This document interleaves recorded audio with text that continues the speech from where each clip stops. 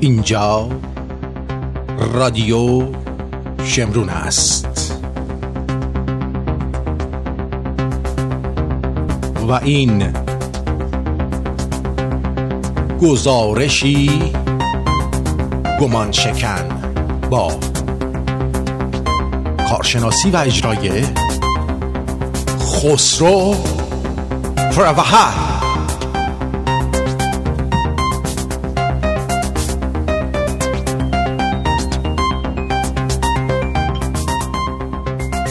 با بهترین درودها از استودیوی رادیو شمرون در نوک قله سین تاور کانادا و در اتریش با خسرو پروهر عزیز. بهترین درودها، بهترین کارشناس تاریخی و مفسر سیاسی روز ایران، خوش آمدید.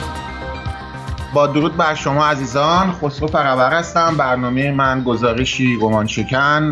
با درود بر تو آرتین پرتویان گرامی، مدیر گرامی رادیو شمرون و همه شنوندگان گرامی که در این مدتی که در این رادیو هستم خیلی به من مهر و محبت داشتن، به خصوص آرتین. امروز برنامه‌مون درباره مسئله‌ای که برای من شخصاً بسیار مهمه و میخوام درباره‌اش صحبت کنم. درباره اتفاقاتی است که در چند ماه گذشته در ایران شاهدش بودیم و جمهوری اسلامی وارد فاز جدیدی از مقاومت خودش در برابر اراده ملی مردمان ایران شده و به نظر میاد که مدل بشار اسد رو برای آینده ایران در نظر گرفتن. جمهوری اسلامی موفق شد در سوریه با حمایت نیروهای نظامی روسیه و دیگر اراذل اوباش مقاومت ملی مردم ایران، مقاومت مردم سوریه در برابر استبداد اسد رو نابود کنن. به نظر میاد که ما شاهد یک نقشه‌ای برای آینده ایران هستیم که جمهوری اسلامی میخواد اون رو پیاده کنه. مدل سوریه قراره در ایران پیاده بشه. این مدل سوریه ما برای اینکه بدانیم چه کسانی به کمک جمهوری اسلامی خواهند اومد نگاهی میکنیم به سیل در خوزستان، لرستان، اومدن فاطمیون از افغانستان. من نام اونا رو گذاشتم طالبان شیعه در اصل. و این فاطمیون یعنی مزدبگیران $500 گویا حقوق $500 در ماه میگیرن از سوی جمهوری اسلامی. همون گروه ها و همون افراد و همون طبقه از اشخاص که به سوریه فرستاده شدن، گروه فاطمیون که خیلیشون افغانی بودن و از عراق حشرات عراقی، هشت‌الشعبی و گروه های تروریستی شبه نظامی منطقه که سالهاست با پول نفت مردم ایران تغذیه میشه. این نقشه جمهوری اسلامی برای سرکوب مردم ایرانه و من خوشحالم که در این رادیو میتونم آزادانه درباره نقشه صحبت کنم، چرا که در BBC برخی رسانه‌ها به این مسائل به هیچ وجه اشاره نمیشه. من شاهد این بودم که بسیاری از مفسرین اعتراض کردن به حضور هشت‌الشعبی، من نامشون رو گذاشتم حشرات عراقی، در ایران. من هم به نوبه خودم اعتراض کردم، ولی باید توجه کرد جمهوری اسلامی در این لحظات حساس تاریخ سیاسی ایران داره برگ‌های خودش رو میکنه. احساس میکنه که زمان اون رسیده که برگ‌های به قول خودش برندش رو بازی کنه. مثل بازی پاسور بودش، میرم پاسور یادتونه؟ بلدی آرتین جان پاسور؟ 4 برگ یا حکم؟ پاسورم بازی میکردیم. حالا حکم سر جای خود، حکم هم همینطوره. دیدی بعضی موقع برگ‌ها رو میکنی. بله. پاسورم یاد باشه یه جورایی تو این مایه ها بود. البته بازی دیگه نمیکنن پاسور، نه زیاد تو ایران. چرا بازی میکنن؟ چرا بازی نمیکنن؟ شاید ما شاهی‌ها بازی میکردیم زیاده. شما بچه‌هایی که در دوران جمهوری اسلامی نه، واقعا ما خیلی بازی میکردیم. حالا خودت اینقدر ببین اینطوری از آرتین بعد حرف کشید بیرون ها. آره ما خیلی بازی میکردیم. اینطوری ازش حرف میکشید. شما اصلا تا حالا هفته کثیف بازی کردی؟ نه من اصلا ورق نمیدونم چیه. بس حرف نزن.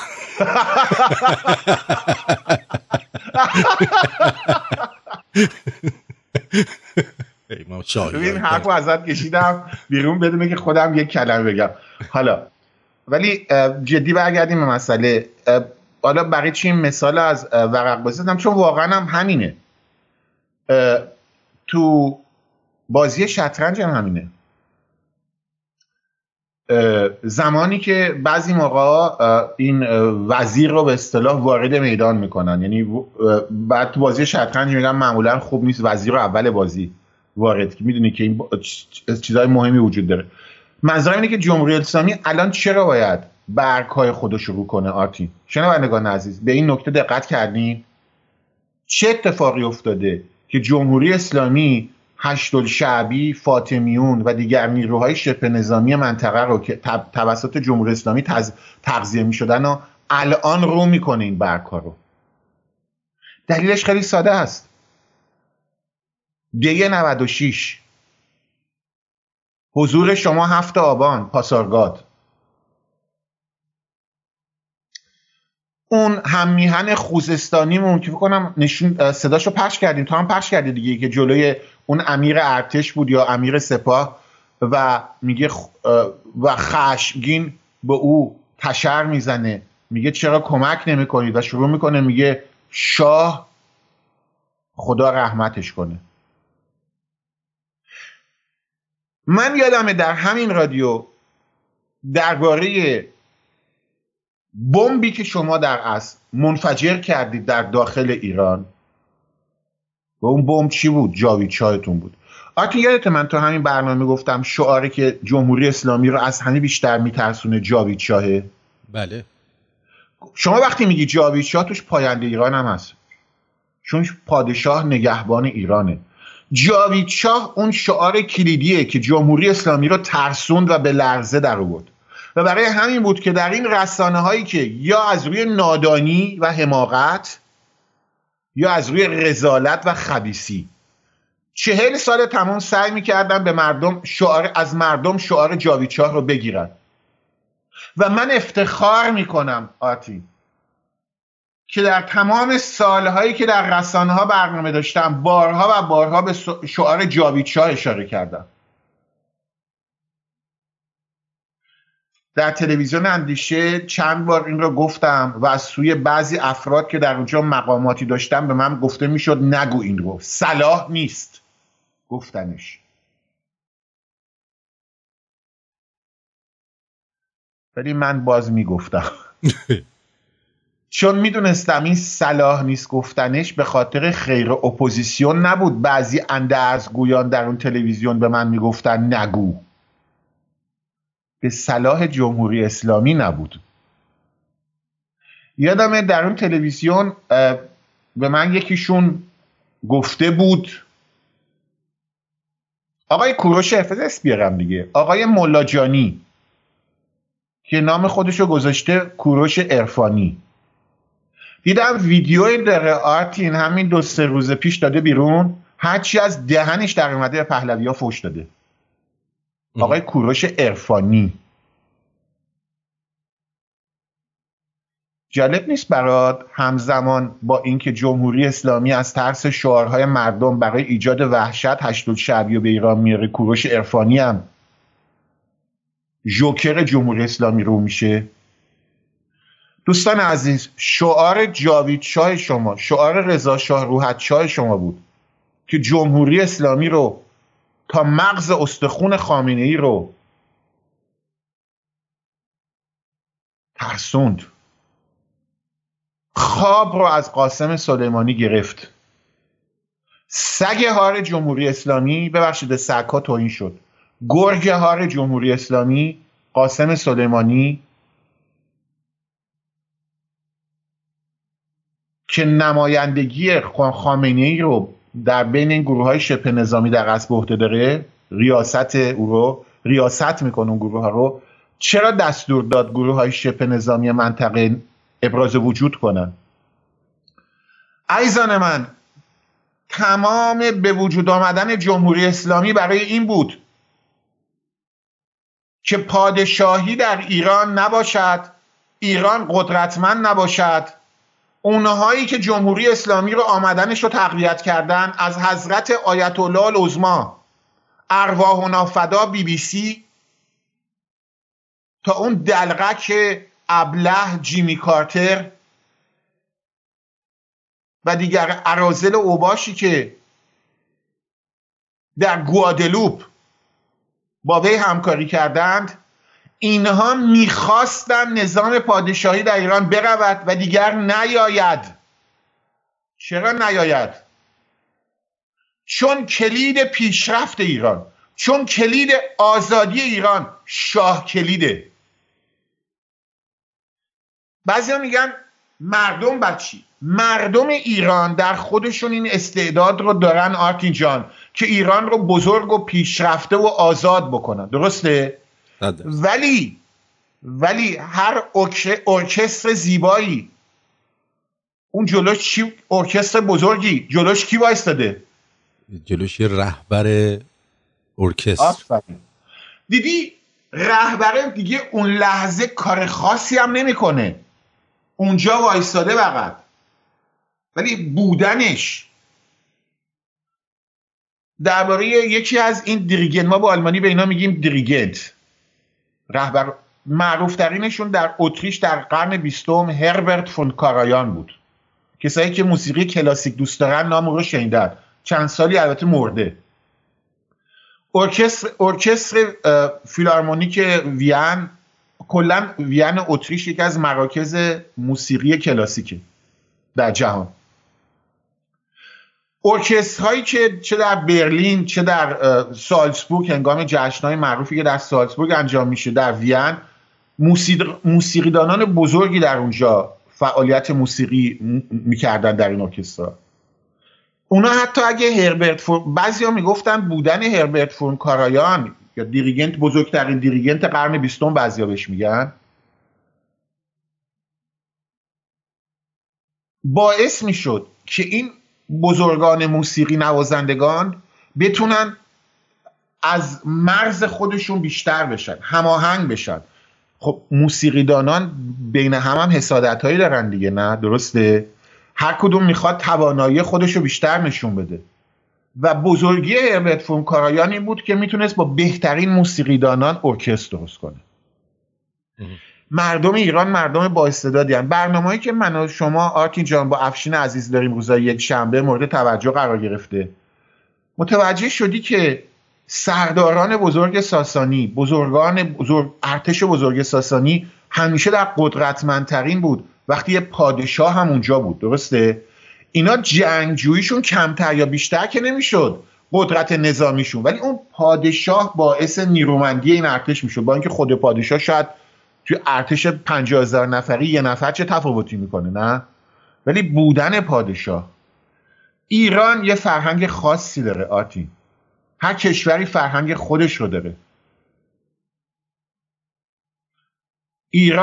ما مردم ایران به خاطر فرهنگ خاص خودمون به یه دیریگنت یا رهبر ارکستری نیاز داریم که نام اون پادشاهه و این رو تاریخ به ما نشون داده آرتین.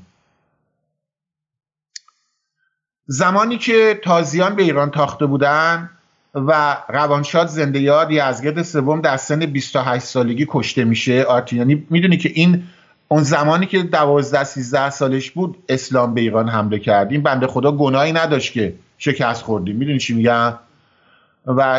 ولی او 28 سالگی کشته میشه و 2 پسرش آرتین تا آخر زندگی جنگ رو ادامه دادن. در مناطق اچین سعی میکنن نیروی نظامی بیارن ایران رو نجات بدن و یکی از اونها نامش جاودان شده آرتین، نام رو شاید شنیده باشی، بهرام شاه. او پسر کوچکتر یزدگرد بود که مردم ایران امید داشتند و یه شعر معروفی هست به نام بهرام ورجاوند، ای بهرام کجایی؟ مردم احتیاج داشتن به او و او آمد، متاسفانه سالها هم جنگید. منظور چیز دیگه است، در بحرانی ترین لحظات ایرانیان خودشون نام یک پادشاه رو صدا میکردن، کیخسرو افسانه‌ای، بهرام جنگجوی. در شاهنامه آرتین جان بی خود نیست که فردوسی در بحرانی ترین لحظات تاریخ ایران شاهنامه رو نامشو میذاره چی؟ شاهنامه. چرا نام کتابشو نمیذاره رستم نامه، زالنامه؟ رستم قهرمان شاهنامه است، بزرگترین، ولی کتاب شاهنامه است. عزیزان من، جمهوری اسلامی و دشمنان ایران این موضوع رو بهتر میدونن از بعضی از این نادانانی که در این اپوزیسیون میکروفون و دوربین دارن. یه ویدیویی آرتین جان فرستادیم، آقای نجاح در مسجد عظمای مسجد انگلستان، مسجد لندن، BBC، یه 28 ثانیه 30 ثانیه داره میگه که اگر به ایران حمله شود، پهلوی بخواد برگرده، ما عراقیه، چون نجاح عراقیه، ما دست به اسلحه میبریم. اینو میتونیم پخش کنیم و دوباره خواهش میکنم اینو 2 بار پخش کن. دلیلش میدونی چیه؟ میخوام ببینم چند نفر متوجه میشن که ترس بزرگ این عراقی که مزدور جمهوری اسلامیه از چیه. میخوام خوب خودتون گوش کنید. 2 بارم پخش کن آرتین جان. و این پیام اگر فردا، اینو میخوام بهتون میگم الان، اگر فردا خدا نخواسته علیه ایران حمله نظامی شده از طرف امریکا و از طرف کسانی که میخواهند رضا پهلوی دوباره میارن سر کار مثل پدرش و پدر بزرگش، حشد شعبی و اهل بصره بالخصوص، من از اهل بصره هستم ها، حاضرن همشون جونشون فدای ایران میشن، نه فقط مثلا کمک مالی و کمک نمیدونم. دوباره میریم. و این پیام اگر فردا، اینو میخوام بهتون میگم الان، اگر فردا خدا نخواسته علیه ایران حمله نظامی شده از طرف امریکا و از طرف کسانی که میخواهند رضا پهلوی دوباره میارن سر کار مثل پدرش و پدر بزرگش، حشد شعبی و اهل بصره بالخصوص، من از اهل بصره هستم ها، حاضرن همشون جونشون فدای ایران میشن، نه فقط مثلا کمک مالی و کمک نمیدونم.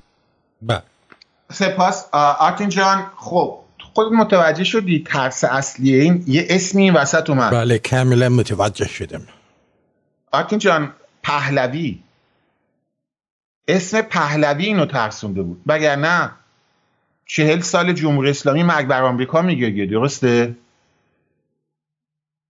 بس این خطر حمله نظامی آمریکا 40 سال مانند شمشیر داموکلس بر فراز سر جمهوری اسلامی بوده. یه چیزی اینجا اضافه شده به این مسئله که اینها رو ترسونده، نام پهلویه. من براتون امروز میخوام در این برنامه به شما بگم که ما چگونه به چه مرحله‌ای از مقاومت ملیمون رسیدیم و جوابی که به اونها باید بدیم چیه، و اینو در قسمت آخر برنامه، قسمت دوم میگم. الان میخوام یه ذره ذهنتون آماده کنم، خودتون ببینم به چه نتیجه میرسید. برای همین قسمتی رو براتون آماده کردم، ببینیم که زمانی که ایرانیان اشغال شده بودن توسط تازیان مانند حشد شعبی و دیگر اراذل اوباش، اون موقع هم بودن دیگه، تازیان به ایران تاخته بودن دیگه، نه؟ بله. دانشمندان و شاعران ایرانی چی میگفتن؟ یک شاعر ایرانی داریم مال قرن 3 هجری به نام خزینی. خزینی یه شعری داره به عربی، من عربیم خوب نیست، ولی میگه انا ابن الاکارم من نسل و جمع و حائز ارث ملوک العجم. اینو در دربار خلفای عباسی میگه من زاده بزرگانی از نسل جمشیدم و میراث بر شاهان ایران دارم. داره صداش از ظلم بالا رفته، به عربی هم رفته شعر گفته. خزینی آرتین میگه من زاده بزرگانی از نسل جمشیدم و میراث بر شاهان ایران دارم. از بعد ادامه داره این شعر عربی، ادامه داره میگه از شهسواران گرانمایه مرو و برخ نسب میبرم و زادگان ساسان مرا به سوی خویش میخوانند. دریغا که دیوسیرتانی بی نژاده و فرومایه میان من و آنان فاصله افکندند. آرتین قرن 3 هجریه ها. انگار داره از امروز سخن میگه، نه؟ بله. صدای جوانایی که دی 96 حماسه آفریدند. من از تبار جم و از زادگان شاهان عجمم، مرا دانشی است که با آن میتوانم شما بیدانشان را به زانو درآورم. به بنی هاشم بگویید. اینجا امامای ما هم امامای شیعه هم هاشمن دیگه، نه؟ به بنی هاشم بگویید که پیش از آن که روزگار را بر آنان تنگ کنیم به بیابانهای خود بازگردند. بس این زیاد مسلمون هم نبوده، نه؟ نه زیاد.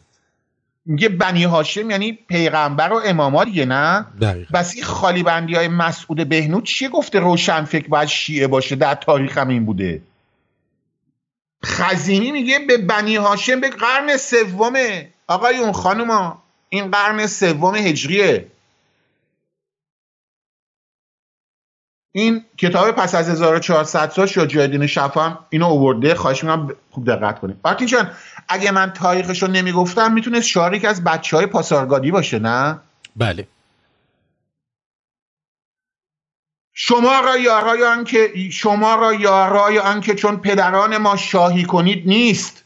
به حجاز خود برای ملخخواری و شترچرانی بازگردید، زیرا که پادشاهی جهان آنان را رواست که شایسته خسروی هستند. از این واضح‌تر؟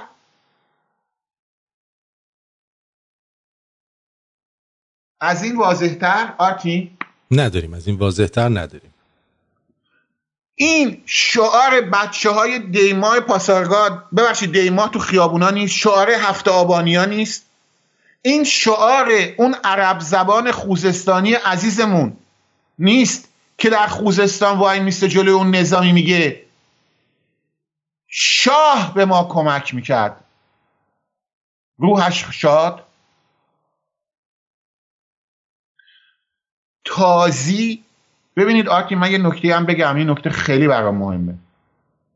اعراب اولین قربانیان اسلام بودن. پیش از اینکه ما ایرانیان بر ضد اسلام بجنگیم، قبایل عرب بر ضد اسلام جنگیدن. انقدر تو مغز ما کردن ابو جهل بهش فحش دادن که ما هم عادت کردیم توهین کنیم. ابو جهل اتفاقا از باسوادهای اون دوران بوده، آدمی روشن فکر بوده و بر ضد محمد جنگید. ما که نجات پرست که نیستیم، درود به روانش. زمان خلیفه ابوبکر بسیاری از قبایل عرب در شبه جزیره عربستان پس از مرگ محمد شوریدند و قیام کردند بر ضد استبداد اسلام. خالد ابن ولید، برید بخونید چه جنایت هایی کرد بر ضد قبایل عرب. آرتین جسد اونها رو زنده میسوزوند، از کله های اونها مناره میساخت، دشت ها و بیابان های حجاز رو با خون مردم عرب قرمز کرده بود. به اینا میگن جنگ های چی؟ رده. بنویسید گوگل کنید عزیزان، جنگ های رده. جنوساید، قتل عامی که خالد بن ولید از قبایل عرب کرد که پس از مرگ محمد تلاش کردن انقلاب کنن و دشت ها و بیابان های عربستان رو با خون اونا قرمز کرد. بنابراین آرتین، من الان شاید خیلی ناراحت بشن، من به اعراب فحش نمیدم، حمله نمی کنم هیچ وقت. من با تازیان مشکل دارم. ما عرب های مسیحی داریم.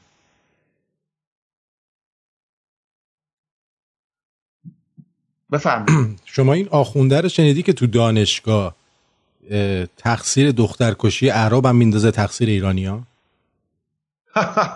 سوال اینه اگه اعراب دختراشونو میکشتن پس کی بچه ها رو میذارید؟ یه لحظه گوش کن، فقط یه لحظه اینو گوش کن. یکی از فرماندهان ایران یه عشقش کشید رفت طرف عربستان، دو تا از قبایل عربستان رو راحت سرکوب کرد. خوب دقت کنید، راحت سرکوب کرد. بعد چه کار کرد؟ دخترها زن داشتن، هر چه داشتن راحت گرفت آورد تو ایران.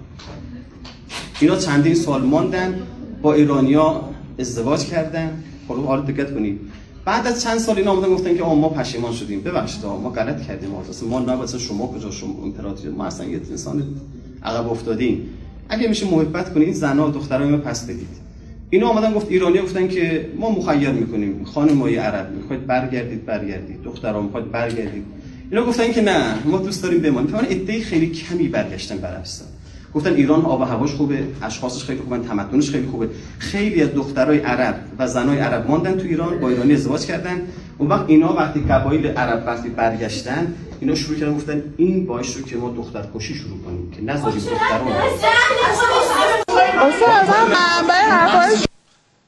شنیدی؟ ولی شنیدی یه نفر برگشت اون وسط گفت منبع حرفات چیه؟ همه اعتراض میکنن.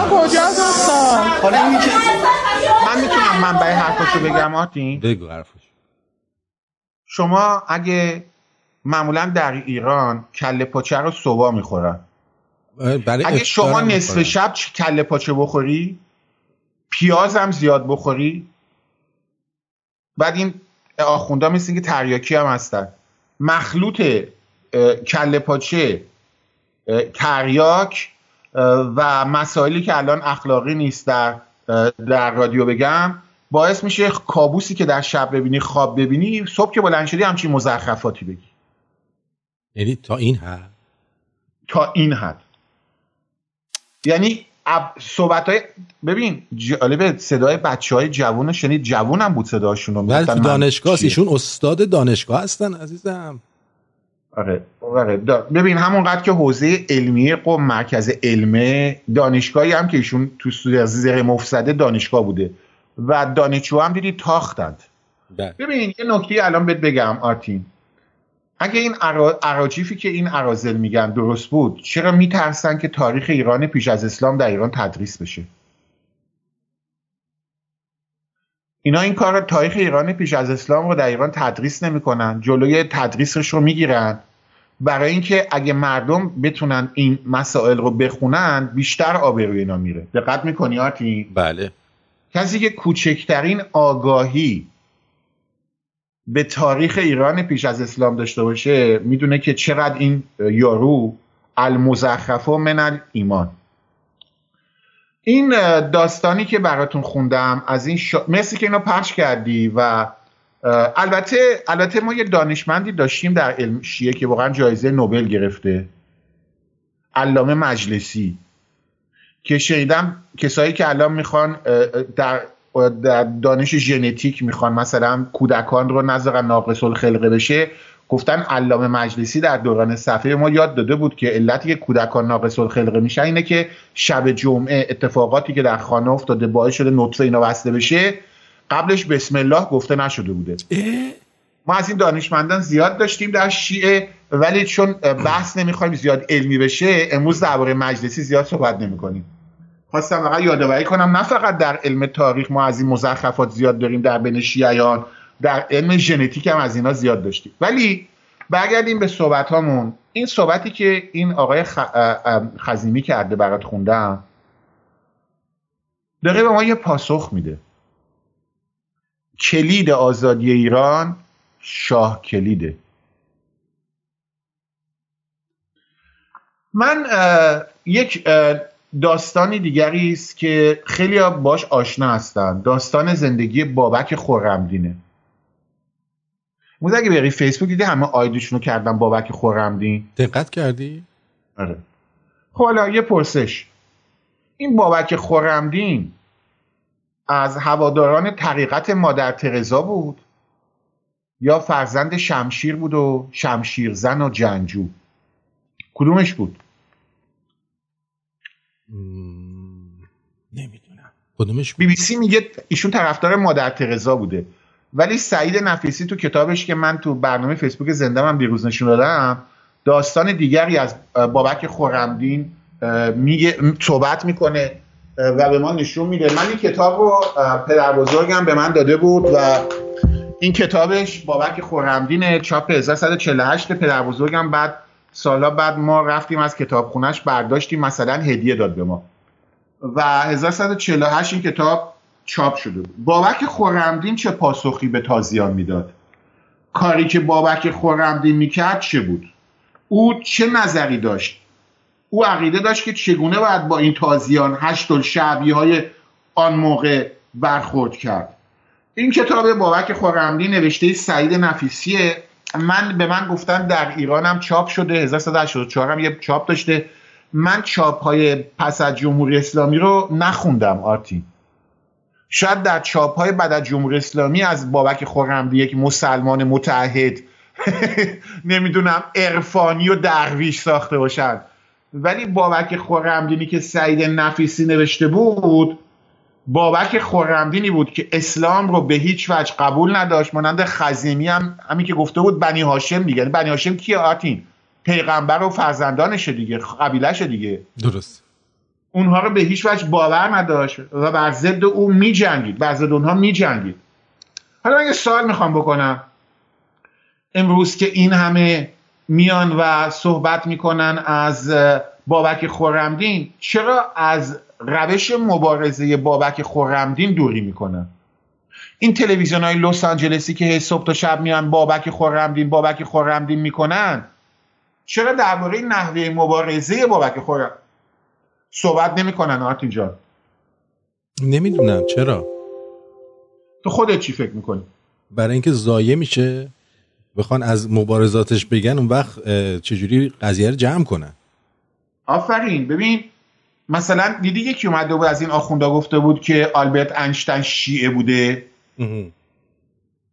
نمیگه آلبرت اینشتین رفت درس خون، زحمت کشید، فکرشو به کار انداخت؟ نه درسته. میگه چون شیعه بود رفت. مثلا حالا آلبرت اینشتین دیگه هممون میدونیم این گونه نبوده. آقا به جای اینکه بگی راه و روش آلبرت اینشتین، راه و روش ماکس پلانک، مادام کوری، دانشمندانی که جهان رو تغییر دادن، مطالعه، خردگرایی، زحمت و تحقیق بوده، میان چیکار میکنن آرتین؟ برای اینا داستان سازی میکنن. یعنی میخوان ما نتونیم اون راه رو ادامه بدیم. بابک خرمدین جنگجو بوده. بابک خرمدین بر ضد اشغالگران مسلمان می جنگید. دین اسلام رو باور نداشت. سالها جنگید، کشت و در آخر هم کشته شد. این چقدر ساده است جریان. در چه زمانی این کار رو میکرد؟ زمانی که معتصمها و اراذل و اوباش دیگری به نام خلیفه حکمرانی میکردن بر ایران. زمانی که ایرانی خوار شده بود. زمانی که خزینی ها، همین شاعری که خوندم یه مثالش، فغان میزدن از اینکه ایران شاه نداره، ایران اشغال شده، تازیان بر ما تاختند، شرف و غیرت و ناموسمون رو برباد دادن، ثروت‌های مملکتمون رو میچاپن. بنابراین بابک خرمدین دنبال هشتگ زدن در توییتر نبود، شوخیانی. یعنی من بابک خرمدین اگه الان زنده بود در این دوران هشتگی نبود، فرشگردی نبود، دنبال کفتربازی سیاسی نبود. آن چیزی که من در این کتاب خوندم، ایشون این کار روشش چیز دیگری است. روشش چیز دیگری است. و این نکته‌ای که من دربارش اشاره میکنم یکی از نکاتی است که فکر میکنم یواش یواش خیلی از ایرانیان اون رو دریافتن. من این کتاب بابک خرمدین رو الان دارم ورق میزنم و متاسفانه این کتاب رو هم انقدر خوشبختانه کتاب رو انقدر خوندم دیگه پاره پاره هم شده. فقط من قسمت‌هایی از کارهای بابک خرمدین رو آماده کردم. آرتین اگه اجازه بدی بخونم. بله حتما. یه سری از جنگ‌هایی که ایشون از بین سال 201 تا سال مثلا بذار تا سالاش هم بگم، تا بگیم تا سال مثلا 212. فقط یه لیست میارم با اجازت. نه بابک میگه سال 202 به دعوت جاویدان کار خودش آغاز میکنه. سال 202 و در اون موقع هم جنگ‌هایی بوده. جاویدان خودش اهل جنگ بوده. میدونی که اول جاویدان بوده، بعد میگه آغاز دعوت بابک رو بر دین جاویدانیان و آغاز جنگ با خلیفه رو ابن العربی در سال 201 نوشته است.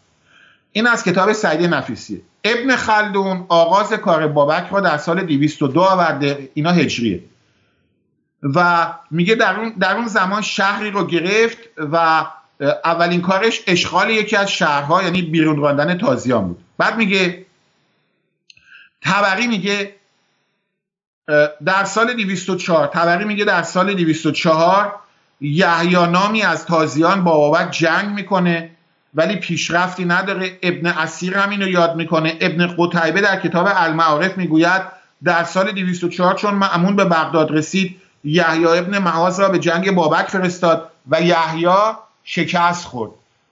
این آقای نجاح بود صداشو پخش کرده دیگه. آرتین میگفت ما عراقی‌ها میایم کمک جمهوری اسلامی مزخرف. بله بله.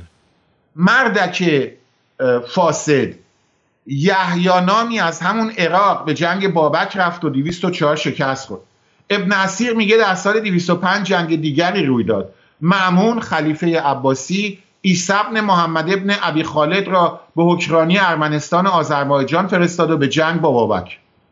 مؤلف منتظم ناصری گوید دادن محمود، میگه مأمون طرفو فرستاد و او رو به جنگ بابک. پیداست که در این سال یحیی از حکمرانی ارمنستان و آذربایجان عزل شده بود. چرا یحیی ابن معاذ؟ چون که شکست خورده بود. اولین قاسم سلیمانی شکست خورده بود، برای همین دومیه رو میفرستن که همین آقای عیسی ابن محمد ابن ابی خالده. آقا فرستاده میشن. میگه در سال 206 آقای عیسی ابن محمد همین آقای ابی خالد مأمور جنگ با بابک شده و جریان چیه؟ در سالهای 206 208 این جنگ ها ادامه پیدا میکنه. جالب اینجاست که در سال 208 مسلمان ها ادعا میکنن سال 206. ببینید یه چیزی جالبت بگم، مسلمان ها همیشه در تاریخ نویسیشون تقلب کردن. یعنی چی؟ ادعا میکنن سال 206 این آقای ابی خالد بابک رو شکست داده. خب من یه سوال میکنم، اگه ابی خالد 206 بابک رو شکست داده، چرا سال 208 آقای مأمون کسی رو به نام علی ابن صدقه رو مأمور جنگ با بابک میکنه؟ برای اینکه بره صدقه ها رو جمع بکنه. همون منظورم اینه که از قبلیه خالی بندی بوده پیروزیشون. میدونی چی میگم؟ دقیقاً. بعد سال 209 آقای مأمون خلیفه مسلمانان بخونید خامنه‌ای احمد ابن جنید رو به جنگ بابک میفرسته که بابک این یکی هم اسیر میکنه. بنابراین ما میبینیم از سال 200 یا 202 که شروع میشه 3 نفر 4 نفر تا حالا کتکه رو خوردن، بعدم خوردن و رفتن بعدن گزارشگر BBC شدن. اوکی؟ بله. بعد 209 گفتیم احمد ابن جنید. سال 211 محمد ابن سید ابن فلان حکمران همین موصول رو، ما با آلمانی میگیم موصول، فکر کنم فارسی هم میگه موصل، موصل میگن، ما با آلمانی میگیم موصول. بله. که همین عراق دیگه دوباره، نه الان منطقه کردنشین در عراق. بعد اونجا به قتل میرسه و مأمون از این جریان خیلی ناراحت میشه. خب دلش سوخته دیگه، یکی از مأموراش دوباره کشته شده. محمد ابن حمید طوسی را به جنگ میفرسته، به جنگ بابک میفرسته و حکومت اون منطقه رو به او میده و جنگ ها ادامه پیدا میکنه. بعد سال 212 اینجا میر آخوند در روزت و صفا گوید آوردن که در ایام خلافت مأمون بابک خرمدین در نواحی آذربایجان خروج کرده، جمعی کثیر متابعت او کرده و پناه به موضع حصین بردن، یعنی تو قلعه.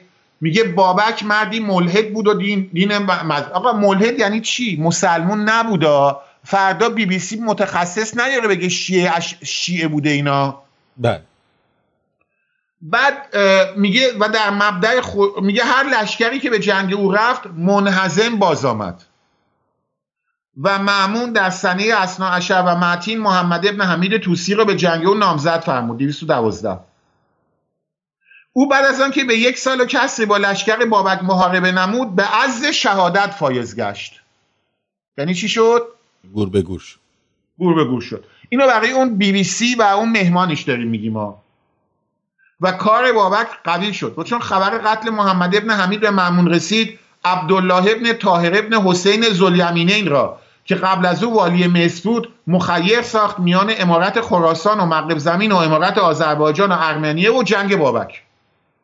او امارت خراسان اختیار کرد با آن ناحیه رفزیرا که برادرش در خراسان وفات یافته بود، یعنی کشته بودند و هر جامعهش در آن دیار پیدا شده و بعد از رفتن عبدالله طاهر فلان بابک قوی تر شده. ببین اینا رو که میخونم سال 212 همینطوری ادامه پیدا میکنه. شما جنگ‌های 214 بین همین محمد ابن حمید بابک جنگ گرفته و در این جنگ محمد ابن حمید کشته شد. انا لله و انا الیه BBC.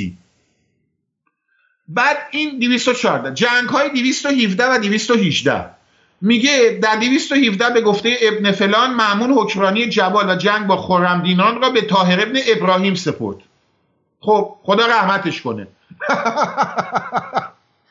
ایشون هم بلا فاصله به درک واصل میشن. جنگ‌های سال 219 اسحاق ابن ابراهیم شکست خورده، یه جنگ برده و جنگ بعدی رو شکست خورده. آقا جنگ‌های سال 220 بالاخره در 220 افشین رو به جنگ بابک میفرسته. یعنی نزدیک 20 سال بابک هر کیو مأمون میفرسته شتک میکنه. تازه من اینجا سانسور کردم و یک عالم ژنرال دیگه هم نام برده چون وقت کمه. پس ما اینجا دو تا چیز یاد میگیریم. برای شکست خلیفه تازیان آقای بابک خرمدین، چه شما خوشتون بیاد چه خوشتون نیاد، با مشت پولادین به جنگ تازیان میره و نه فقط کارهایی که در آذربایجان و مناطق شمالی عراق و سوریه اون زمان و ارمنستان انجام میده، بلکه باعث میشه در خراسان هم مردم قیام کنن، اونجا هم شورش، باعث میشه در طبرستان شورش بشه. نام مازیار رو میشناسیم دیگه، نه؟ مازیار خاندان قارن، البته خودشون ادعا میکردن اسپهبدان از خاندان قارنن. خاندان قارن چه خاندانیه؟ از خاندانهای اشکانی که در زمان ساسانیان ما 7 خانواده داشتیم که خانواده‌های بزرگ ساسانی بودن که از نژاد جنگاور بودن که خیلی هاشون از خاندانهای پارتی بودن. خاندان قارن یه قسمتشون در طبرستان بودن. البته اسپهبدان ادعا می‌کردن که از خاندان قارنن که مازیار یکی از اوناست. یعنی کاری که بابک میکنه باعث میشه در مناطق دیگه هم ایرانیان چی پیدا کنن؟ امید پیدا کنن و جان داشته باشن و پیروز بشن. و بعد آتین جان از این بابک درسی هم یاد گرفتن دشمنانمون. گفتن زمانی که بابک ها در ایران پیدا میشن، مازیار ها در ایران پیدا میشن، برو BBC درست کن، چند تا مزدور ایرانی رو افشینوار بفرست BBC. چند تا مزدور ایرانی رو افشینوار، ببین دارم مثال واضح دارم چی میگم دیگه، چند تا رو افشینوار بکن فرش فروش سیاسی ولگرد. چند تا رو افشینوار بفرست ایرانی به نظر بیان، بفرست تو این اپوزیسیون که بتونیم بابک ها و مازیار ها رو خفه کنیم. جالبه نه؟ بله. و این تاریخ، ببین تاریخ زنده است. تاریخ زنده است و تاریخ رو باید ازش درس یاد گرفت، چه درس های شکست چه درس های پیروزی. من عقیده دارم که زمانی که هشت‌الشعبی یا حشرات عراقی به ایران اومدن برای کمک به سیل نبوده آرتین، برای قدرت نمایی، نشون دادن قدرت رزمایششون. جنگ با دیدی با این فیلماش هست دیگه، اینا به نظر نمیاد دارن برای سیل کمک میکنن. یک ویدیویی داری تو آرتین جان که مثل اینکه از این اراذل حشرات عراقی به یک زن و شوهر ایرانی داره توهین میکنه و دم این شوهره گرم چقدر با غیرت از زنش دفاع میکنه. من ویدیوشه الان صداشو میخوام بشنوید. درود بر غیرت این مرد ایرانی. اینجا مکان عمومیه. چی گفتی یه بار دیگه بگو؟ شما دارید از کی دارید فیلم میگیرید؟ از تو به چه حقی دارید فیلم میگیرید؟ برای چه تو ماشین ما رو نگاه کردی؟ برای چه تو ماشین ما نگاه کردی؟ برای چه تو ماشین ما نگاه کردی؟ شما اگر فرهنگ دارید، شخصیت تو فرهنگ و شخصیت داری؟ بکنم. من دلم میخواد روسریمو بکنم. ولش کن. به تو چه ربطی داره؟ به تو چه مربوطه؟ به تو چه ربطی داره؟ دیگه به تو چه ربطی داره؟ عمر گم شو. برو. شما که من دلم میخواد روسریمو بکنم. من تو حجاب یک نکته رو قبول تو حجاب هرچی میخواد میگوشه. شما رعایت کاره.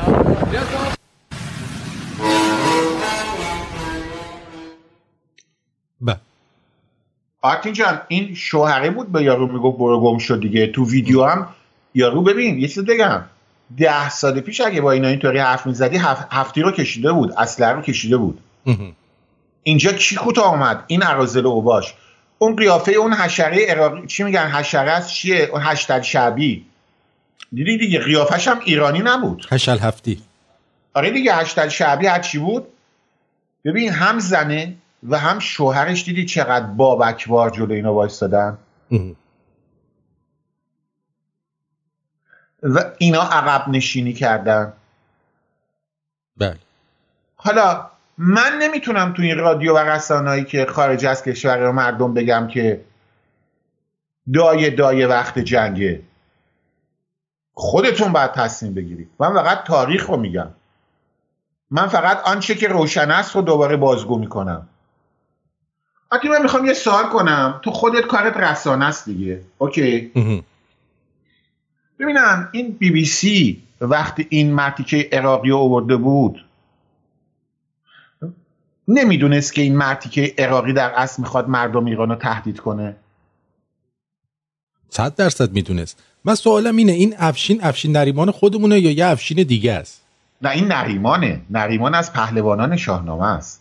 افشین یه نام زیبای ایرانیه ولی این افشین خودمون پسر خوبیه ولی نه میدونی که نریمان اصلا از پهلوانان بزرگه. میدونی که سام نریمان دیگه. میدونی که نریمان اصلا چیز دیگه از چی میگن اصلا تمام این پهلوانان ما از زابلستان چی میگن سیستان رستم و زال و سام و اینا این نریمان بوده. اولش نریمان بوده. ما حالا بگو بخشیم بگو ازش خوبشو گفتیم ها. خوبشو گفتیم. خوش بره. پسر خوبی ها. پسر عالیه. آره. ولی حالا غیر از این افشین یه نام زیبای ایرانیه. یکیشون حالا بد عذاب در اومد. اونم افشین نریمان بود. حالا همینو بلافاصله میدونی که این چیزا میفرستن براش. ولی آرتین من جدی الان صحبت رو جدی بکنیم. بله. شما وقتی که حشره‌ای مگس چیه تو مثل اینکه تو این کانادا موریانه خونه‌های چوبی رو خیلی بهش حمله میکنه. تو آمریکا و کانادا خیلی از خونه‌ها چوبی هست نه؟ و موریانه میاد و بن خانه رو خراب میکنه. اونجا متخصصینی هستن که کارشون اصلا مثل اینکه واقعا جلوی موریانه ها رو گرفتن. اونا از ابزاری استفاده میکنن که کارساز دیگه. درسته؟ 100%. مردم ایران هم بعد از 40 سال که بهشون گفته شد آغوشتون باز باشه برای پاسداران که رسما الان توسط دونالد ترامپ عزیز واقعا ببین من دونالد ترامپ فقط برای منافع آمریکا کار میکنه ولی من میتونم بگم بین تمام رئیس جمهور آمریکا تا حالا هیچ کدومشون انقدر به نفع مردم ایران سیاستش نبود. اینو قبول داری یا نه؟ بله. دونالد ترامپ موریانه کش میگن تو آمریکایی نه هستن. دونالد ترامپ خوب فهمیده جواب آخوند چیه؟ مشت قشنگ فهمیده. داعش رو که نابود کرد. یا تو اوباما همش گریه میکرد اونا خراش کار به کثافت کشیده بود. دونالد ترامپ آمد و داعش نابود شد. دونالد ترامپ سپاه پاسداران رو در لیست تروریستا قرار داده. یعنی هر کدوم از کارمندان کسانی که به هر وجهی در سپاه پاسداران کار میکنن طبق قانون آمریکا تروریست هستن و اینم در قانون آمریکا فرق نمیکنه شما آبدارچی هستی در سپاه پاسداران یا قاسم سلیمانی هستی. قانون آمریکا الان سپاه پاسداران رو رسما یک گروه تروریستی اعلام کرده. یعنی چی؟ یعنی شماهایی که در انگلستان زندگی میکنید وقتی این علیزاده رو BBC دعوت میکنه تو برنامهش، شما میدونید میتونید چیکار کنید آرتین در انگلستان الان؟ میتونی شکایت کنی دیگه ازشون. نه به انگلیسا، شما ویدیو رو کافیه به سفارت آمریکا بفرستی در انگلیس و آقای علیزاده رو در واچ لیست قرار بدی. واچ لیستی که ایشون ممنوع ورود با آمریکا میشه. هر کسی که امروز در توییتر، در فیسبوک، در اینستاگرام یک دونه از مطلب بذاره در دفاع از سپاه پاسداران، من میخوام راه حل رو بدم دیگه. اون که مردم دست به اسلحه بشن دایه وقت جنگه، این رو من نمیتونم به خاطر مسائل حقوقی در یک رسانه‌ای آنچه که در ذهنمه بگم. اوکی؟ بکنم همین فهمیدن میخوام چی بگم. ولی بر طبق قانون آمریکا شما حتی در اروپا زندگی میکنی، یک نفر از این اراذل و اوباش در این رسانه‌های خارج از کشور که دیدم لباس سپاه پاسداران هم تنشون کردن، شما یه کاری میتونی بکنی، چه در سوئدی، چه در نروژی، چه در لندن، چه در کانادا، تورنتو، شنیدم از اینا زیاده. خیلی ساده است. توییتشو، فیسبوکشو، اینستاگرام که اینو گذاشته، برنامه BBC شو، برنامه تلویزیون لندنی شو، شما با یه ایمیل میفرستی به هوملند سکیوریتی. هوملند سکیوریتی آتین تو برنامه آدم دوستان بپرسن، خیلی راحت گوگل کنید هوملند سکیوریتی، حتی ایمیل داره، شما قشنگ میتونی ایمیل کنی. شما اون برنامه رو ایمیل میکنی، میگی که وظیفه و من کارو کردم آتینا، من در این هفته گذشته چندین ایمیل فرستادم. یکیشون همین امید داناست. یه خانومی هست در آمریکا یه چیز مسخره داره، شنیدی؟ از این بچه‌ها میگن چیز جفتگیری، انسیدوی جفتگیری داره به نام شوهرجون. تو آمریکا هم زندگی میکنه. گویا با امید دانا مصاحبه کرده و از سپاه پاسداران حمایت کرده. همه اسمش هم شوهرجون، واقعا اسم انسیدوی مسخره شوهرجونه. شما که تو آمریکا هستید این خانم رو بلافاصله الان میتونید به هوملند سکیوریتی گزارش کنید. هیچ شهروند آمریکایی حق نداره در آمریکا از یک گروه تروریستی دفاع کنه. این جرمه در آمریکا. و شما کافیه اون ویدیویی که ایشون مصاحبه کرده با امید دانا رو بفرستید برای هوملند سکیوریتی. ایشون در آمریکا زندگی میکنه گویا. آقای امید دانا پناهندگی دارن از سوئد، پناهنده سیاسی ان گویا، نه؟ بله. کسایی که در سوئد هستن به راحتی میتونن این فرد رو گزارش کنن، یا حداقل به سفارت آمریکا میتونید گزارش کنید ایشون در واچ لیست قرار میگیرن. فکر نکنید دونالد ترامپ شوخی میکنه. در خبرها نمیدونم اومد BBC این چیزا رو نمیگه، نه؟ غرامت 1 میلیارد رو بذارید الان براتون، باید ذره الان براتون اینو بیارم الان خود خبر رو. بله، امروز در خبرها اومده بود یکی از بزرگترین بانک‌های اروپا به نام یونیکردیت که در اتریش هم یه شعبه داره، یونیکردیت بانک آستریا.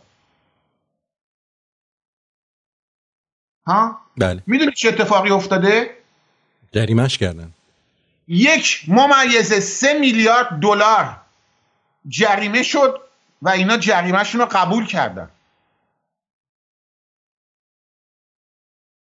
که در اتریش بانک آستریا که یکی از بزرگترین بانک‌های اتریشه، دختر به اصطلاح بانک دختر شعبه‌ای از همین بانک یونیکردیت، 1.3 میلیارد دلار جریمه رو قبول کرد. وقتی با بانک یونیکردیت این کار رو میکنن، این اراذل اوباش $2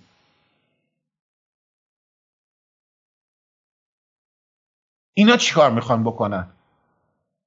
اپوزیسیون ایران در خارج از کشور وظیفش اینه به جای تشکیل شوراهای دوزاری بیان این کارا رو انجام بدن. آرتین، گروه ها و احزاب سیاسی اپوزیسیون وظیفهشون در اروپا و آمریکا اینه که دونه دونه این افراد رو گزارش کنن به هوملند سکیوریتی. آرتین، و امیدوارم این کار رو ما در رادیو شمرون بیشتر ادامه بدیم، به مردم بگیم چون کار ما اپوزیسیونه، قانون آمریکا از ما حمایت میکنه، ما کار بدی نمیکنیم، کسی که در توییتر و فیسبوک و اینستاگرام از سپاه پاسداران حمایت میکنه رو گزارش کنید، چون سپاه پاسداران رسما، اشتباه که نمیکنم آرتین، هفته پیش رسما به عنوان گروه تروریستی در آمریکا اعلام شد. 100% با شما موافقم. و این کاریه بر طبق قانون. اکانتاشون باید در توییتر بسته بشه. چرا؟ چون توییتر فکر کنم یه شرکتی در آمریکاست، نه؟ بله 100%. فیسبوک چی؟ البته اینا همشون دموکراتن، اینا رو که میدونی که. آره، ولی قانون آمریکا اینجا قانونه، اینجا مسئله قانونه. هفته پیش هم در کنگره آمریکا دیدی که هیت سپیچ رو اومده بودن براش یه جلسه گذاشته بودن. بله که کندیس اوون قوقا کرد اونجا از ترامپ دفاع کرد. دیدی اون خانم سیاه‌پوسته رو چیکار کرد؟ محشره. واندر وومن واقعی ایشونه. ببینید کندیس اوون رو پخش کن تو برنامه، ترجمه فارسیش هم بگو به بچه‌ها. واندر وومن یه دختر جوان سیاه‌پوست آبرو برای حزب دموکرات نذاشت در کنگره آمریکا. درسته. کندیس اونز اومد هیت سپیچ و جریان این مدیا رو که دموکرات‌ها انداخته بودن رو بر ضد خودشون. الان فیسبوک طبق قانون آمریکا موظفه هر کسی که هیت سپیچ انجام میده، درسته دیگه، هیت سپیچ بهش میگن انگلیسی، بله گزارش کنه. یعنی چی؟ یعنی هر کسی که الان بیاد از سپاه پاسداران در فیسبوک و توییتر دفاع کنه داره طبق قانون آمریکا هیت سپیچ. بله. درسته یا نه؟ و اینا میدونی مؤاخذه شدن، فیسبوک و توییتر و اینا الان مؤاخذه دارن میشن.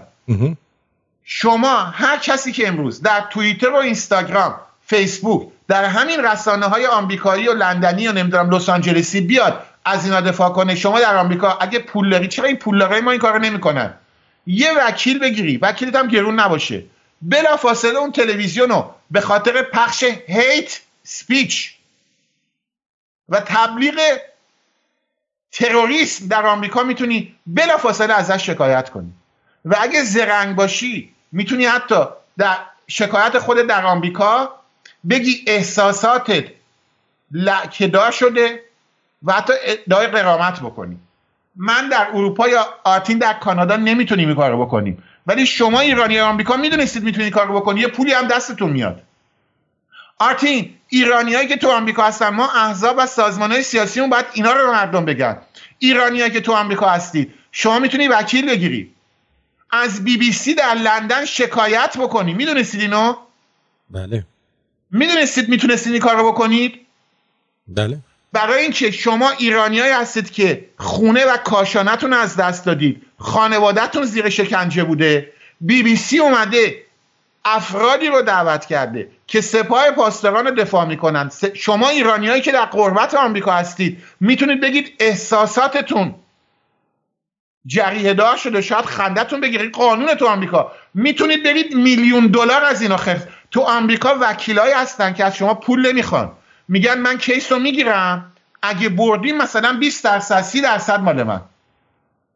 قدیم میگفتن مفت باشه کوف باشه، یادته؟ آقا مفته، سنگ مفت، گنجیشک مفت، چرا این کارو نمی‌کنی؟ بابا مگه همین آقا پسره که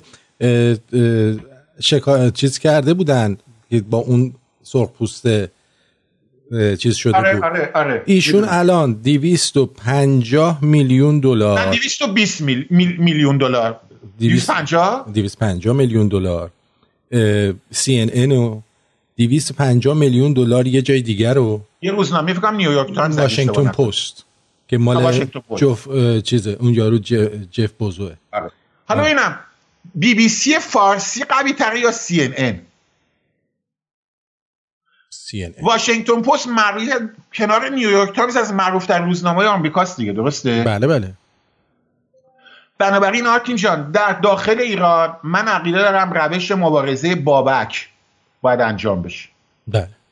اینو میتونیم از تاریخمون یاد گرفتیم. بله.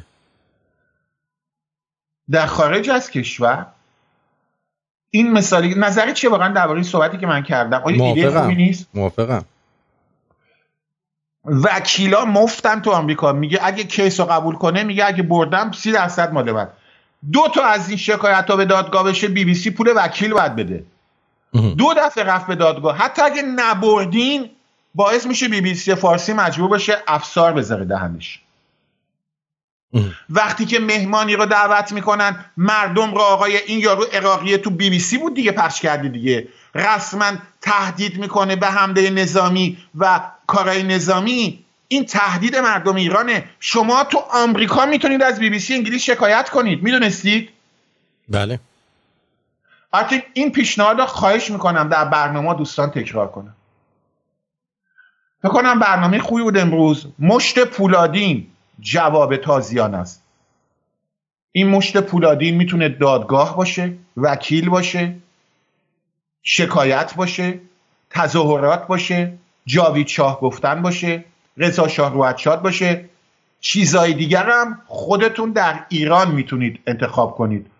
من این حق رو به خودم نمیدم که از خارج از کشور به مردم داخل ایران بگم چه بکنن چه نکنن، ولی فکر کنم خیلی هم منظور من رو گرفتن. آرتین جان می‌دونم از برنامه امروز راضی بوده باشی. فردا هم در کنار شما در کانادا هستم. دوستان اگه بخوان میتونن تماس بگیرن از طریق رادیو شمرو.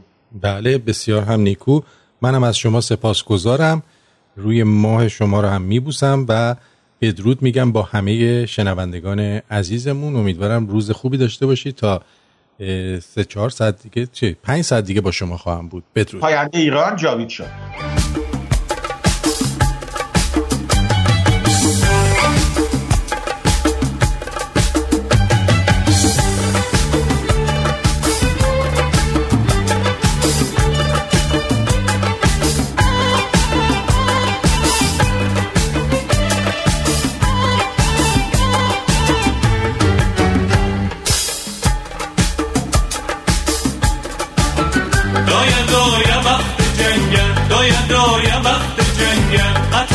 بالای سر پرز فشنگ جونم پرز فشنگ جونم دایا وقت جنگ دایا وقت جنگ قطار کش بالای سر پرز فشنگ جونم پرز فشنگ جونم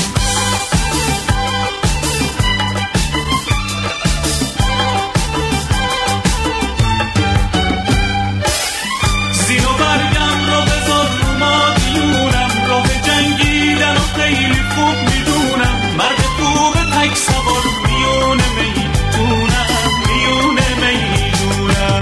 اسب با وفای من بیا دوباره وقت جنگیدن و وقت کار زاره ابرکین پای من میخواد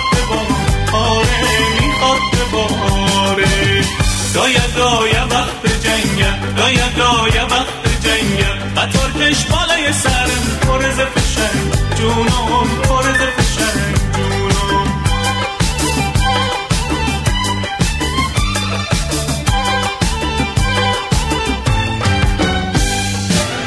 نازنینم رخت نون زدی تو بر کن ترک این مرد سوار خیر سر کن قصه رفتن ما بیا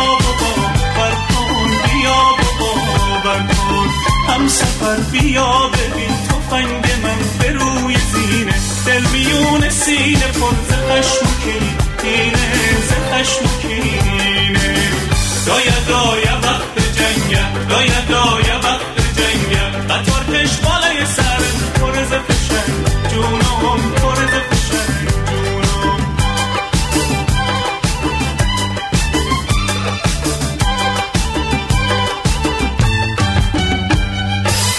ای که خسته ای دور از آشیونه با سرود من بخون که بی بهونه مشت هر مرد سوار برنگ خونه